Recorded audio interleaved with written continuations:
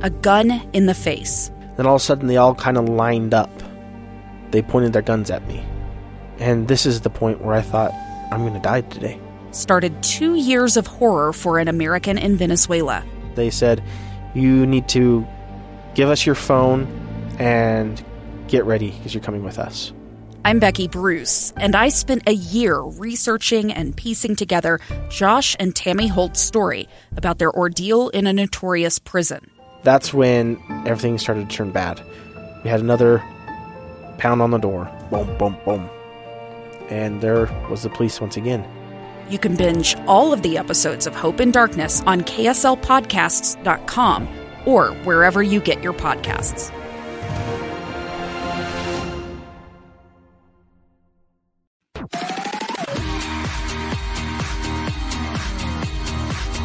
I would love all of our trans youth to come sit in front of me. This week on KSL Plus. This is why we're here. They are why we are here.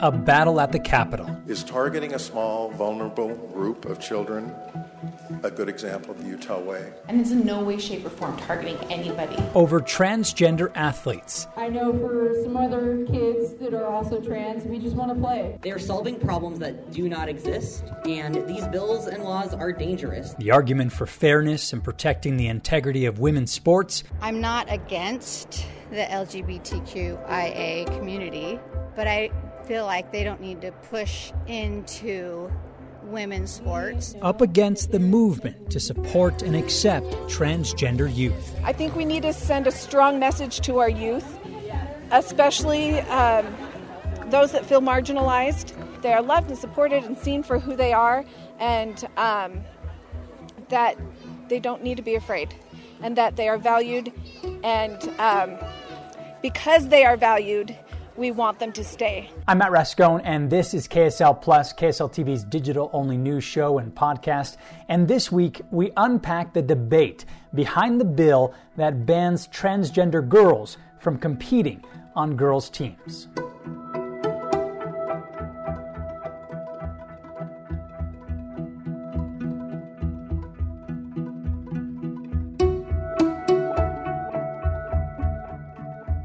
First off, let's run through a timeline on this effort to set boundaries on transgender athletes in middle and high schools.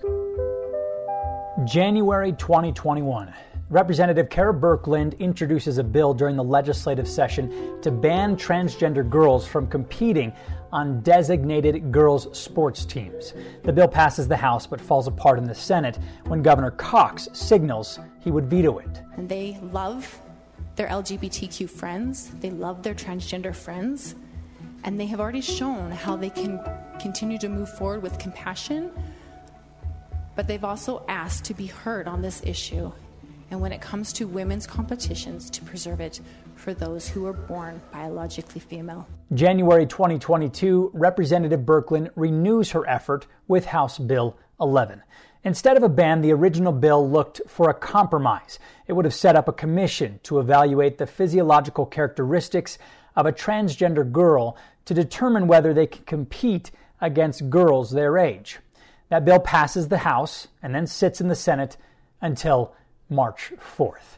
That is the final day of the legislative session. And there, in the final few hours of the session, the Senate votes to reverse the bill. I'd say the primary reason that we ran the bill, with the ban intact, is that's what we can get the votes for. Our constituency has told us over and over and over again they want something done with this issue. To a ban on transgender girls from competing on girls' teams. If you look back historically across the history of the legislature, some of the worst decisions get made at the last minute. In the words of the bill, it prohibits a student of the male sex from competing against another school on a team designated to female students. I think that there will be a lot of regret for doing that and not giving it the right process. March 2022, Governor Cox vetoes that bill and sends out a 5-page letter detailing his reason. In that letter, he tells the House Speaker and the Senate President he believes in fairness and protecting the integrity of women's sports. He calls the transgender sports participation issue one of the most divisive in our time. I was heartened and encouraged, he says, to see legislators sitting down with LGBTQ advocates to work on a compromise that would both protect women's sports and allow some participation for our most marginalized transgendered youth. No other state has done this, and we hoped that Utah could be the first. We have never discussed a ban. I've never had a conversation about a ban with anyone this session. HB 11 does not deal with colleges, only high schools and middle schools. And a commission, he said, would prevent a transgender athlete from dominating the field in girls' sports. The governor highlights 5 numbers that have most impacted his decision to veto. 75,000 high school kids are participating in high school sports in Utah. 4 of them are transgender, though others have argued that number is higher. Of those, there is only 1 transgender student playing girls' sports. He also notes 86% of trans youth report suicidality, and 56% of trans youth have attempted suicide. Governor Cox said rarely has so much fear and anger been directed at so few. I don't understand what they are going through, he says, or why they feel the way they do, but I want them to live, and all the research shows that even a little acceptance and connection can reduce suicidality significantly. We all had kind of a sigh of relief when Governor Cox decided to veto the bill. Not long after Governor Cox vetoed the bill, the legislature announced they would hold a vote to override his veto. This is not over, no matter what happens tomorrow.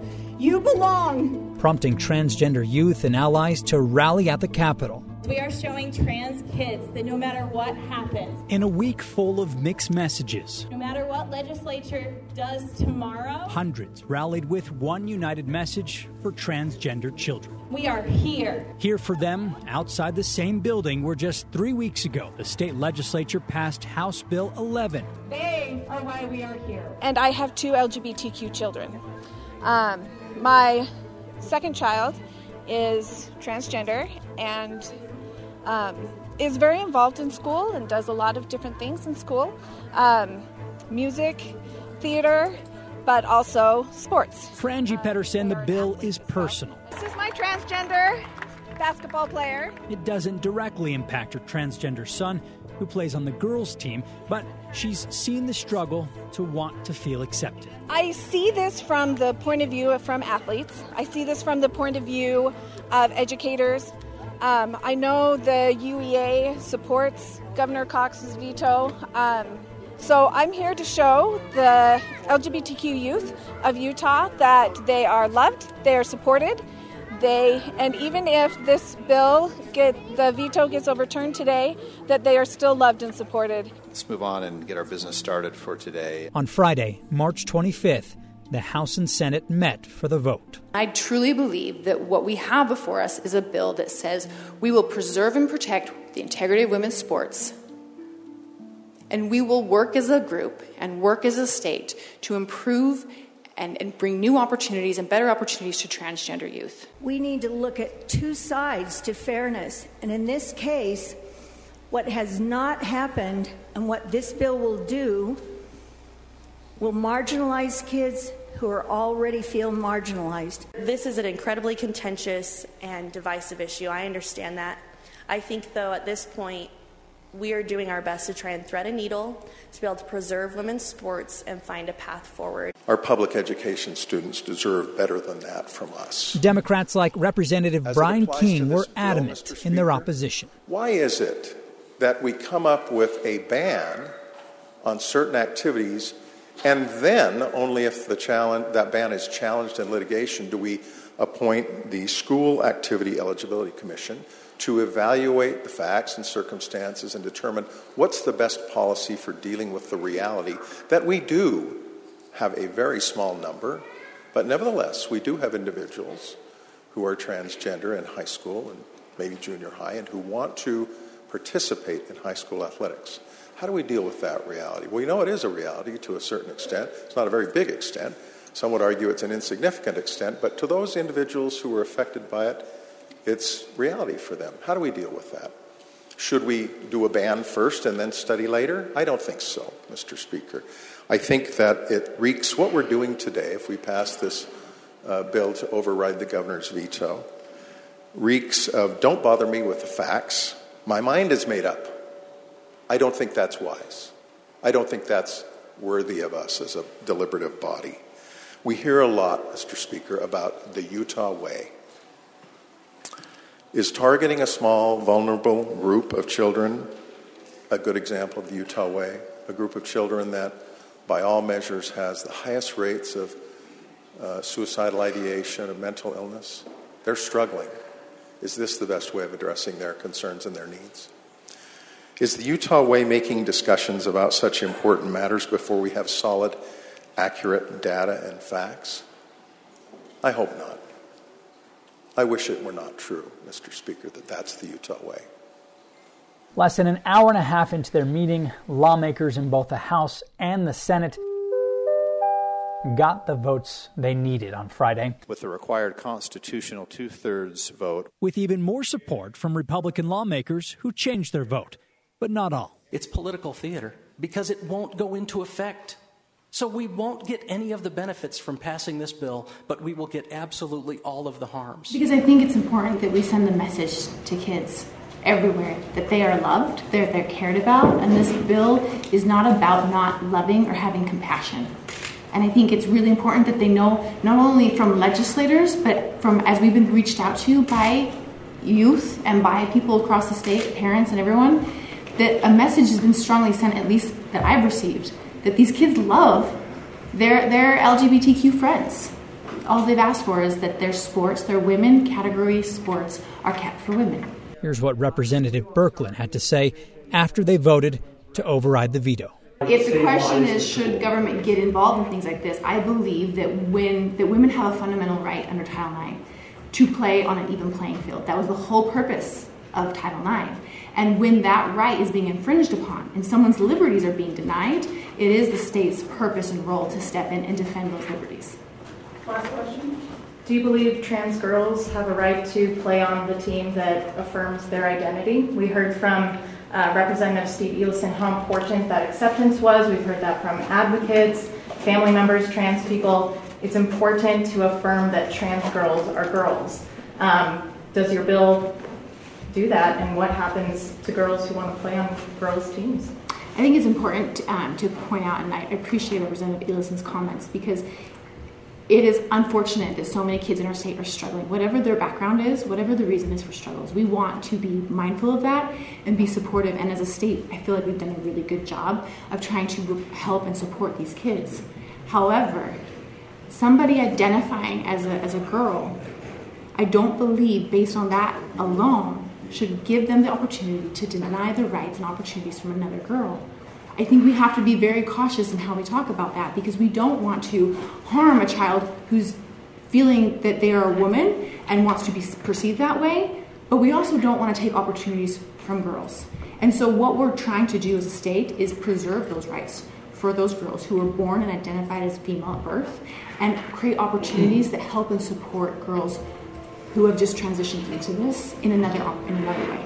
So I think that concludes the questions, but maybe. Some worry the ban could have impacts beyond school campus, like economic effects and missed opportunities in professional sports. Here's what House Speaker Brad Wilson had to say to that. I'm looking forward to the NBA All-Star Game next year. If the NBA has concerns about the policy that we've passed, I think we'd all be happy to chat with them about that. We'd also like to know what their thoughts are on how the NBA believes we can protect women's sports, and what ideas they would have that we could implement to help manage this difficult situation. And I think we've all, at least everyone in this room, is committed to continuing to work on this issue. And hopefully, if the NBA or other groups, quite frankly, have concerns about this policy, we're going to keep working on it. We're going to keep trying to find solutions that benefit all these athletes. But I hope that the NBA understands, and other groups understand, that our intent here is to protect women's sports and keep women's sports safe and competitive. And if they have thoughts on how best to do that, we'd be happy to chat with them about it. The bill is supposed to go into effect in July, but the ACLU and other LGBTQ groups have already said that lawsuits are inevitable, and Republican leaders say they expect it. I think that was anticipated. The bill's been passed, I think, in 11 other states. I think there's been legal action taken in all 11. So we're anticipating that, and I think that was partially the reason for the special session. If you're creating a bill that's going to cause us to be sued because it's not well thought, not crafted, doesn't have time to be created, the bill should not have passed. Which is why, after the override, Governor Cox called for a special session so lawmakers could amend the bill to help protect the Utah High School Athletic Association and school districts from expensive lawsuits. So for us, this essentially provides a financial lifeline for us so that we don't have any uncovered costs that we may not have the revenue to cover ourselves. If a court rules against the ban, the bill has a backup, a commission that would then determine whether a transgender athlete can compete. Governor Cox said after the vote to override his veto, "I hope we can work to find ways to show these 4 kids that we love them and they have a place in our state." That does it for us this week here on KSL Plus. I'm Matt Rascone. We'll see you again next week.